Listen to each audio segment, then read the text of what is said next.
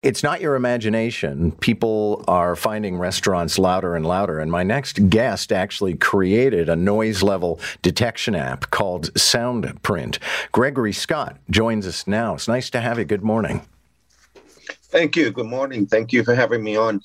Okay, so give me an impression. I was in a restaurant on Saturday night in Montreal, and I could barely hear the person on the other side of the table. But I knew what I was getting into because I was in a bistro that's famous for its noise levels. But what have you found about the noise level in restaurants?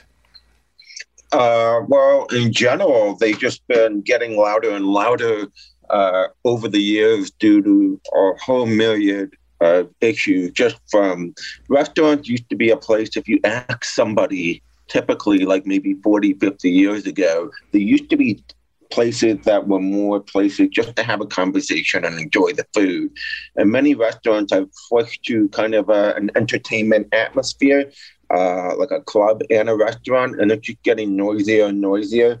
And they're trying to create more exciting venues, but it's impacting a lot of the ability to just have a general conversation, straining your neck. And it's also not great for hearing health and your own bodily health. All this sound energy is having a negative effect on your physical health as well. If you ever notice when you leave a restaurant, sometimes that's very noisy, your body relaxes right when you walk out. And then that should be a very tangible, concrete, physical sign that you can see how noise negatively affects the body and the hearing.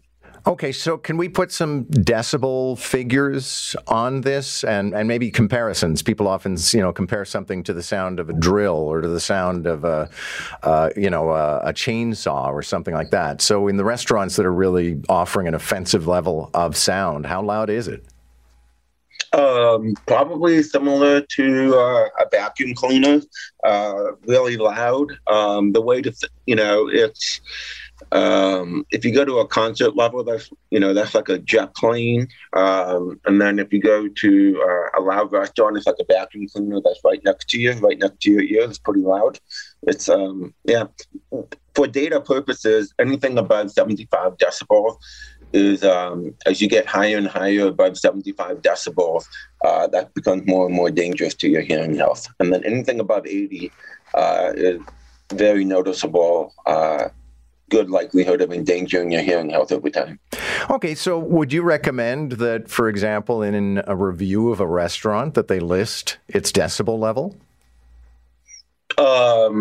Definitely. That's the whole purpose of the SoundPrint app. It's essentially to get an objective level of what these restaurants typically are, what the noise levels are.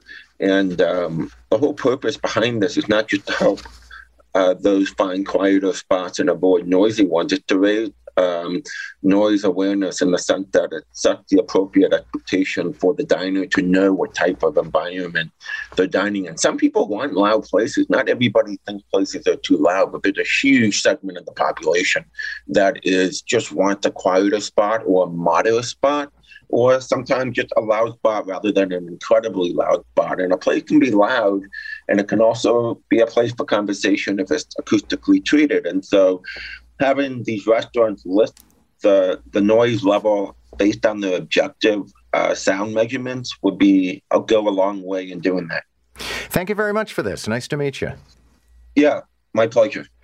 That is Gregory Scott, and he is the founder of a noise level detection app called SoundPrint.